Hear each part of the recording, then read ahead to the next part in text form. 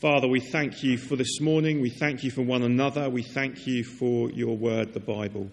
We thank you for how you speak through this even now today. You promise to do so by your Holy Spirit. We pray that you would do that now, that you would open our eyes, help us to see what you're saying here, so that we may know you better in our lives today. We pray in Jesus' name. Amen. Well, before we get to the reading, let me ask you this. Can you imagine living in a world where artificial intelligence will enable the creation of hyper-realistic but fake video footage of any public figure, making them say and do things they never said or did? Can you imagine what that would do for political campaigns? The distrust it would eventually invoke for all news sources and media. The sense that there is nothing trustworthy, even nothing true. Well, perhaps the horrifying thing to realise is that we're almost there already. A few months ago, a video appeared online of Donald Trump offering advice to the people of Belgium on the issue of climate change. And he said this in the video. He said, "People of Belgium, as you know, I had the balls to withdraw from the Paris Climate Agreement, and so should you." And people went crazy. Well, how dare he weigh in on the affairs of another country, and so on. And the thing is, the video was entirely fake. It was created by a production studio who were actually commissioned by a Belgian political party who assumed that everyone would see straight away that it was fake, and they would get that it was a publicity stunt to raise the issue of climate change. But maybe because it was subtitled into Flemish, people weren't really looking at the way Trump's lips were moving, and that they were moving slightly awkwardly in this simulation, and also that his voice appeared to be an actor, or at least computer simulated. But if you were watching with the sound off and you were reading the subtitles, you wouldn't really notice that. And the thing is, technology is only improving all the time. And we are heading fast for the era of what is called the deep fake, where machine learning enables computers to study the mannerisms and facial expressions of a public speaker and reproduce them extremely accurately, which enables then the production of highly realistic fake video footage that stands up to deep scrutiny. And as one commentator put it, in a world where nothing is true, it is the dishonest person who will thrive by saying that what is true is fake. Do you see? This is where we end up in a world where truth is definitely not absolute, but where actually it's no longer relative either. You know, we've been used to saying true for me, true for you, the kind of postmodern thing. Well, actually, even that is irrelevant if we can't be sure if anything is true anymore. This is now a post-truth world where the one who shouts the loudest wins and raw power is all that counts. And in a post-truth world, who can you trust? That's the implication of this. In a world without God, the answer surely is, well, you can't trust anyone. Because the basis of trust has to be truth. You can't trust someone who you can't be sure is telling the truth. So we need to get back to basics. At the heart of the Christian faith is the conviction that God is trustworthy because he speaks truly. What he says he will do, he does. He's no politician worried about the optics in the next election. He's not an internet data emphasising more attractive points and playing down what might be off-putting so that it can be safely revealed later. He speaks the truth. He defines the truth. He is the truth. You can trust him. That is what we've been seeing so far in the life of Abraham in the book of Genesis. God is a God who makes promises. And we've seen in the face of the rebellion of human beings, he chooses one man, Abraham, and he makes extraordinary promises of a people, of a land, of a blessing to him and through him. And we've seen Abraham struggling to trust. But chapter 15, 2 weeks ago, was a high point. Abraham is struggling to believe one of his descendants will inherit the promises. And God says, no, a son coming from your own body will be your heir. And Abraham believed the Lord, and he credited it to him as righteousness. He believed that God was telling the truth. And God said, you are right with me. Despite your sin and your failure and your weakness, you are right with me because you trust me. And that day, God made a covenant with Abraham. In the ceremony that followed, he effectively promised that the covenant would be kept over his dead body. This is a solemn and unbreakable promise that God has made. But alongside these promises, we've seen that the obedience that comes from Abraham's faith goes up and down. And last time in chapter 16, we saw once again Abraham and Sarai seeking to shortcut the wait for God to give them an heir. But now, in chapter 17, 13 years later, a long time of wondering what God might be doing next. Well, God comes to them again to confirm this covenant that he made in chapter 15. So, let's read it. Chapter 17, page 16. Let me read this to you now. When Abraham was 99 years old, the Lord appeared to him and said, I am God Almighty. Walk before me and be blameless. I will confirm my covenant between you and me and will greatly increase your numbers. Abraham fell face down, and God said to him, as for me, this is my covenant with you. You will be the father of many nations. No longer will you be called Abram. Your name will be Abraham, for I have made you a father of many nations. I will make you very fruitful. I will make nations of you, and kings will come from you. I will establish my covenant as an everlasting covenant between me and you and your descendants after you for the generations to come, to be your God and the God of your descendants after you. The whole land of Canaan, where you are now an alien, I will give as an everlasting possession to you and your descendants after you, and I will be their God. Then God said to Abraham, as for you, you must keep my covenant, you and your descendants after you for the generations to come. This is my covenant with you and your descendants after you, the covenant you are to keep.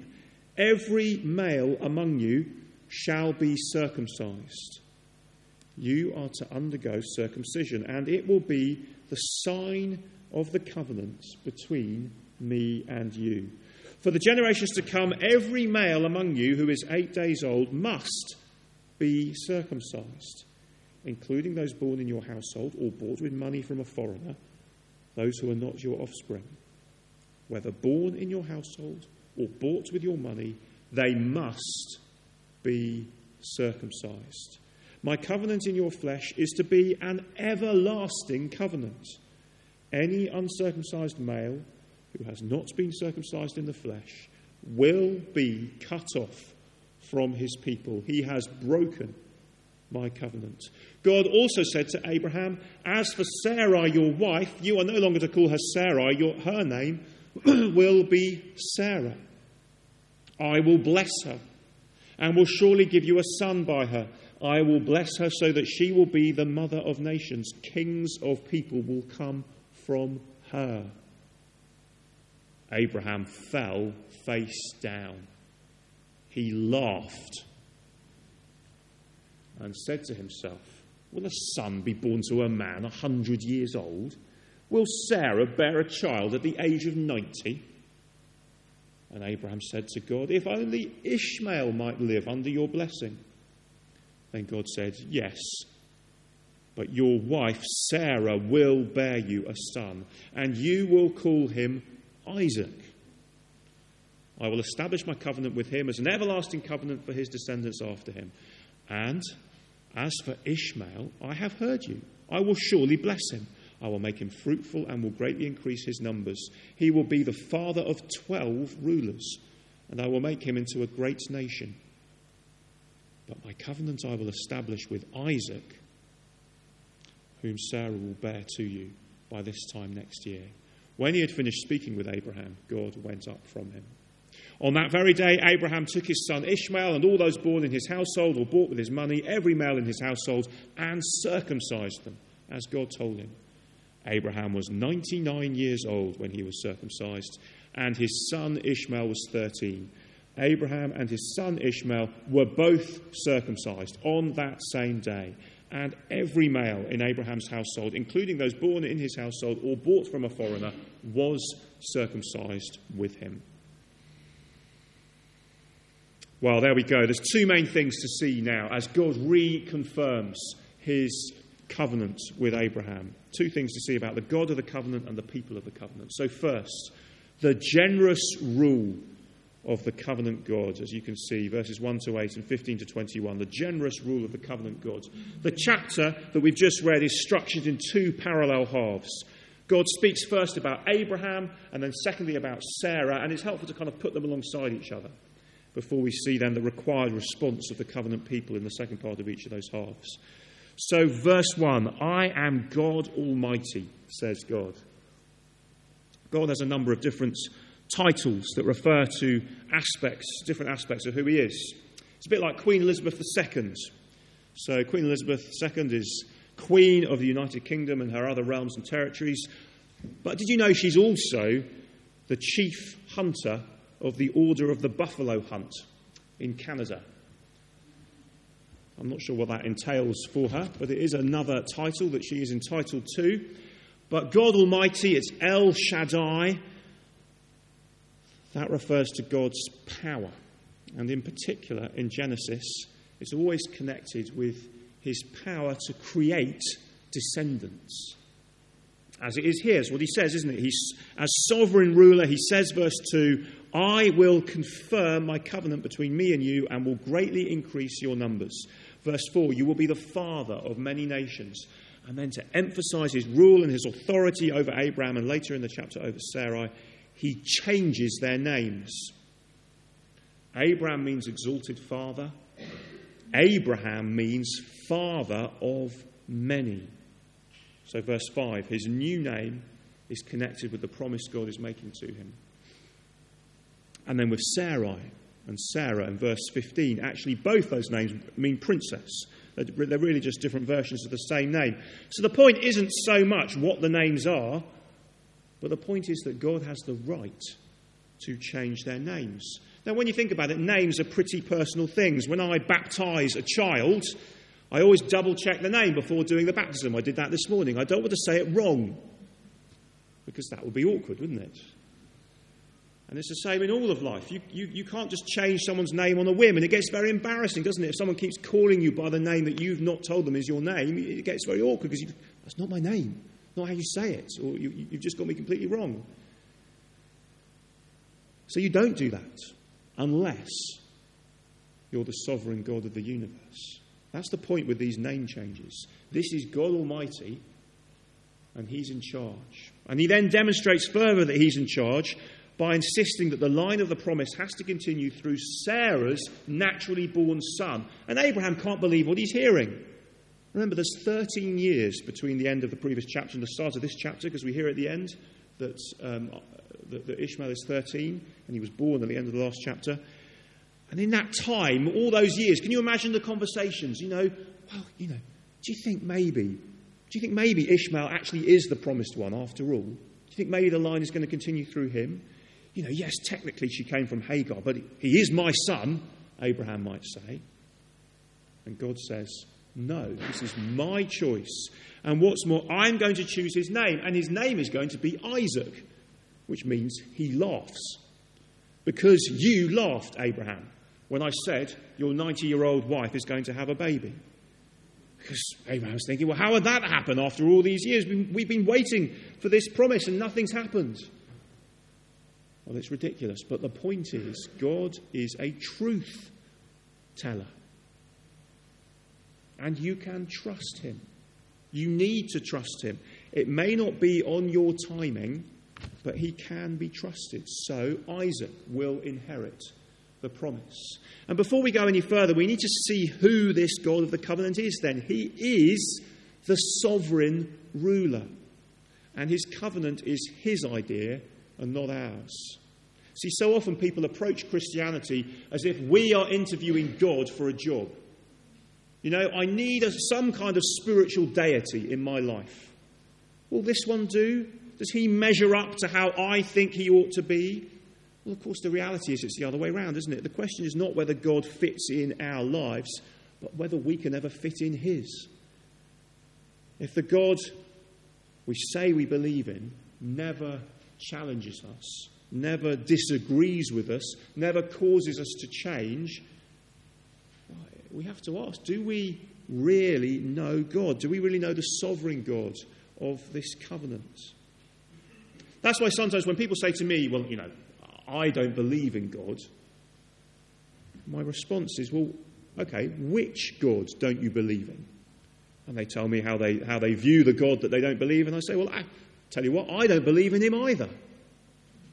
Because what they're describing is not this God that has made himself known in the Bible. But Christians can struggle with this in other ways too, because if we think God is just meant to be what we want him to do all the time, and that he's never meant to disagree with us, never meant to challenge us, well, actually, that is the road to spiritual frustration and anger. You know, if I were God, I wouldn't do it like this, we think. But the thing is, we're not God, and he is. So will we let him disagree with us? Will we let him take us through challenging times? Will we trust him when he says that we can trust him? That's what we need to ask ourselves. But if that is who this sovereign God of the covenant is, the sovereign ruler, what then are the benefits of this covenant with this ruler God? Well, verse 6, look at that. He begins to spell out the promises even further. Kings will come from you. That's a new aspect of the promise he hasn't spelt out before. It keeps on getting more specific through the story of Abraham. And it's the first hint of what comes later in 1 and 2 Samuel. And indeed in the birth much later of Jesus, son of Abraham and king of the world.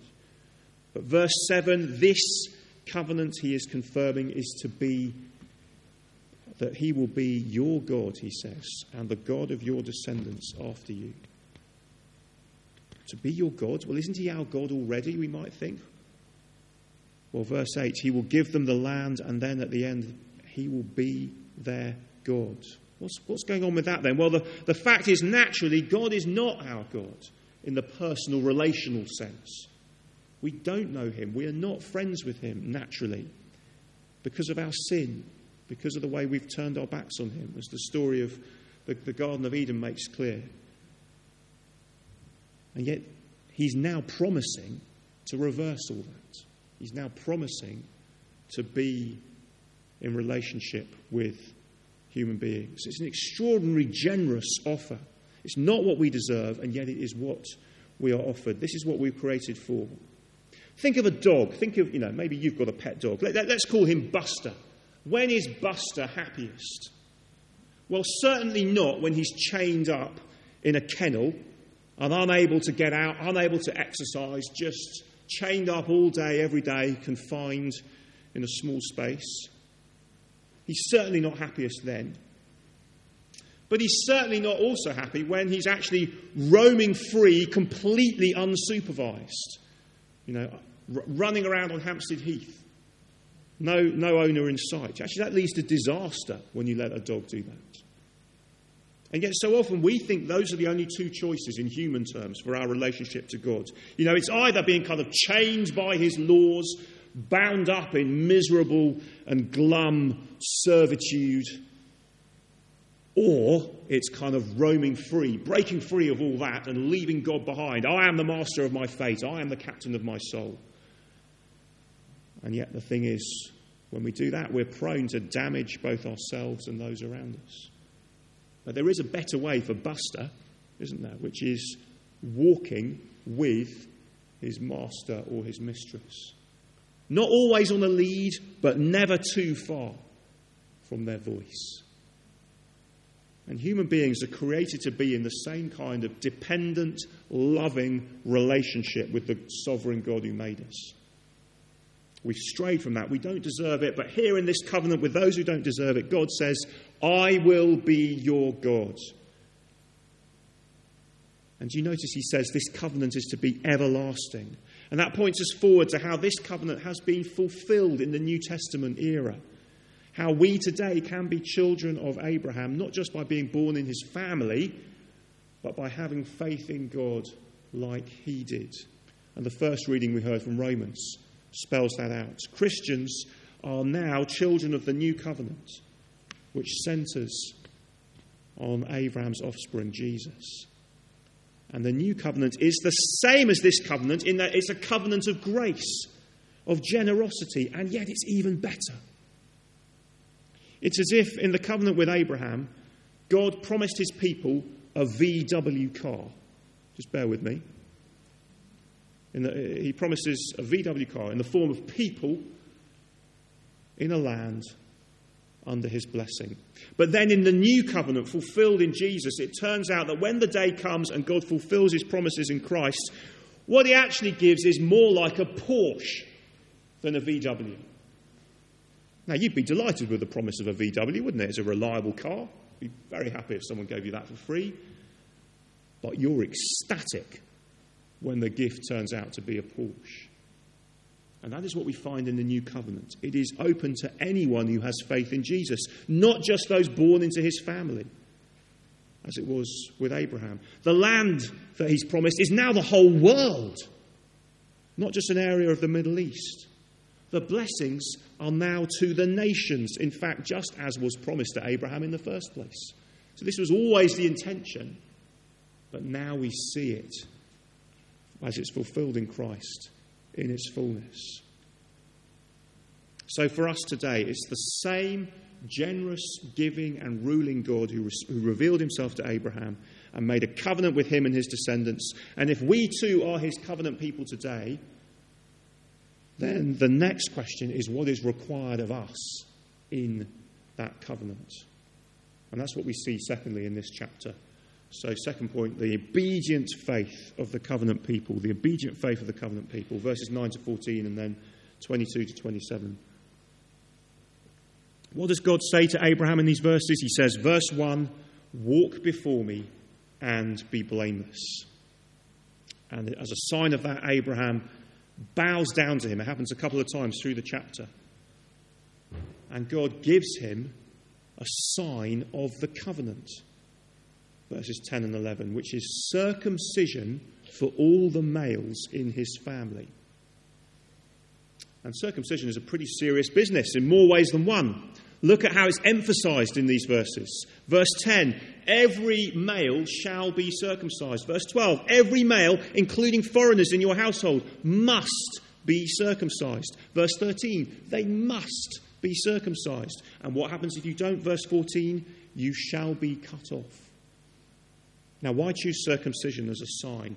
Well, it's not entirely clear why that particular sign has to be the sign, but it seems to be a physical way of marking out who is in the covenant, using a practice that was known in some other nations of that time, but not the ones in the immediate vicinity of the land of Canaan. So it's marking them out, saying these people are different. And it perhaps carries with it a physical sign of what happens if you don't keep the covenant. You get cut off, verse 14. So walk with God and be blameless, and definitely, absolutely, circumcise all males.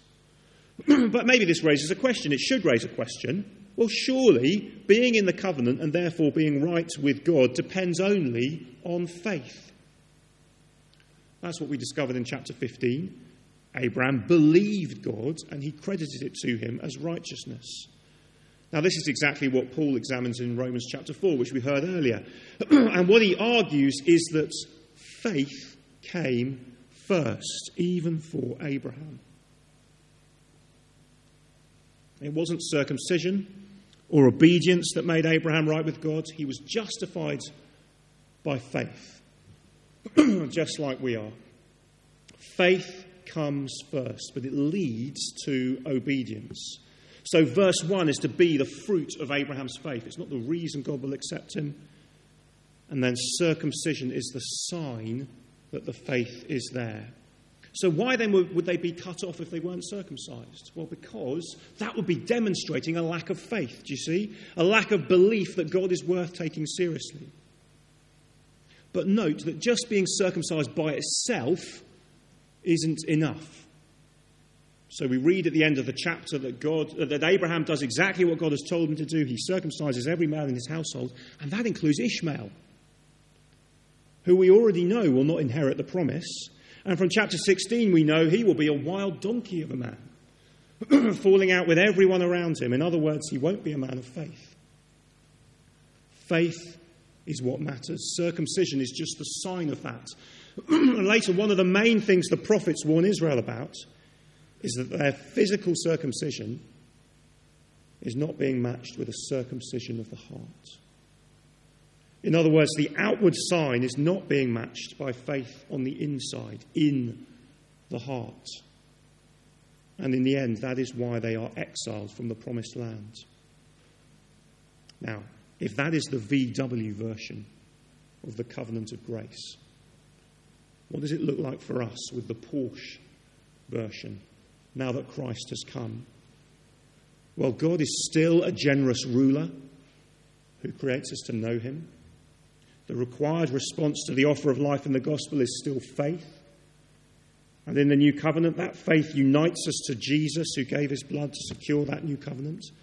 And united to him, we live a life of obedience that flows from that faith. But each covenant in the Bible has some kind of sign or symbol associated with it. So there's the tree of life in the Garden of Eden in the covenant with Adam, the rainbow in the covenant with Noah, circumcision in the covenant with Abraham, Sabbath in the covenant with Moses, and in the new covenant we have two signs of entering and belonging to God's people, which are baptism and the Lord's Supper. They are signs, they are symbols. And in particular, baptism functions for Christians in a similar way to how circumcision functions for the physical children of Abraham. It's a sign of being a member of the people of the covenant. It works in a very similar way. It's not the same as faith. It doesn't replace faith. It doesn't make you a Christian simply by doing it, just like circumcision didn't in itself make Ishmael a faithful member of God's people. No, it's a sign of faith, and therefore it needs to be accompanied by faith. So why then might it be appropriate to baptise children like we baptised Evie this morning? Well, follow the covenant logic, if you like. The covenant with Abraham is the VW version of the same everlasting covenant of grace, which is the Porsche version that anyone can be included in today by faith. But it's the same covenant. And Gentiles, like many of us, have been grafted in and are counted children of Abraham, not because we're descended from him, but because we have faith like he did. But in that covenant of grace with Abraham, male children were given the outward sign of belonging to God's people. It didn't mean they were automatically faithful. They needed to have faith. But now that Jesus has come, wouldn't it be odd if things got worse rather than better under the Porsche version of the covenant of grace? You know, picture the day of Pentecost when the Holy Spirit came after Jesus had ascended to heaven in Acts chapter 2. Peter has proclaimed that Jesus is the fulfillment of everything the old covenant's promised. And the crowd say, okay, what must we do? And he says, repent and be baptized, every one of you, in the name of Jesus Christ for the forgiveness of your sins, and you will receive the gift of the Holy Spirit. And we read that around 3,000 people came forward and are baptized. Now imagine a family in that crowd. You know, it's hard to believe there would have been no children present in that multitude. You know, there's Reuben and Rebecca with their young children, Levi and Simeon. And children have always been included up to this point in this covenant, and they come forward. And are we to imagine the apostles saying to them, and hang on a minute, not the children. We didn't mean the children. And they're thinking, but hang on, that sounds worse than what we had before. It's meant to be even better now that Jesus has come. Well, it's not what Peter says in the very next verse, in Acts chapter 2, verse 39. He says, "This promise is for you and your children, and for all who are far off, everyone whom the Lord our God calls to himself." So do you see, God has always worked in families, and under the sort of Porsche version of the covenant, he continues to do so. And now it's not just boys, but girls too. It's even better. And again, just note very carefully, it's not that baptizing a child automatically gives him or her faith, but it's a sign that they belong to the people of the covenant. And it's then the job of their parents and their church to teach them to live up to the baptism promises made on their behalf as they grow up. Now, you will know that this is not something that all Bible-believing Christians agree on, and that's okay. You know, some families prefer to wait to let children to be baptised later, and we respect that at St. John's, but we just encourage you to make sure you can explain what you're doing from the Bible rather than just out of tradition or whatever. But maybe it's helpful to have just taken that time to see the reason that we do baptise children at St. John's. And it isn't simply sort of ticking an Anglican box or conforming to tradition or whatever. It originates in the understanding of this covenant with Abraham, which continues into the new covenant that we are under by trusting in Jesus. So then, what then are all the implications for us? A few questions to ask as we close. Do you know this generous ruling God of the covenants? That promise, "I will be their God," is now open to anyone who will respond. How then do we respond? Well, with the empty hand of faith. It's the same now as it was then. God doesn't wait till we get our act together and sort ourselves out. He says, "Come now. Come today." And from that faith will flow a change of life that is no longer oriented away from God, but towards him. And it's right then that we receive the sign of the covenant, receive baptism. And if you've never been baptised, well, there's a thing about that on the notice sheet. Do come and talk to me and we can talk that through. If you're trusting in Jesus, receive that sign that you belong to his people. But maybe you've already been baptised, even as a baby. Then, like Abraham here, you are encouraged to live out the reality that the sign of baptism points to. Even if your baptism was many years ago as a baby, and even if you've given little thought to it since, you have received the sign of belonging to God's covenant people. So is it reflected in the reality of faith in your life? Throughout the Bible, there are warnings for God's people if we receive the sign but it's not matched by faith. Warnings of being cut off from God's people. No different from a complete unbeliever. And in the end, cut off from God. And if today you are trusting and you have the sign, what is left now is to live by faith today and to make provision to keep doing that tomorrow. We began by thinking about what is true and who we can trust. And here is the God of the universe who from the start of his dealings with human beings has said, "I speak truly and you can trust me." He's made solemn promises in these covenants. He's given us signs to aid our faith today. We can trust him with our life, with our families, with the changing circumstances of a lost world, with our sin and our weakness and our brokenness and our failure, with our continual turning aside to worship other gods. We can trust him with all these things in spite of all our brokenness. We can delight in the faithfulness of God who says, "I will be your God," and he means it. Let me pray.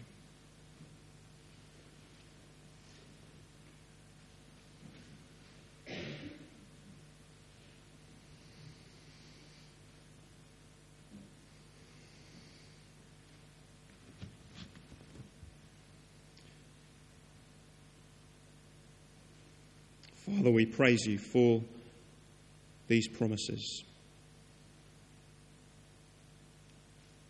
Praise you for your promise that you say you will be our God. You will be the God of the descendants of Abraham after him.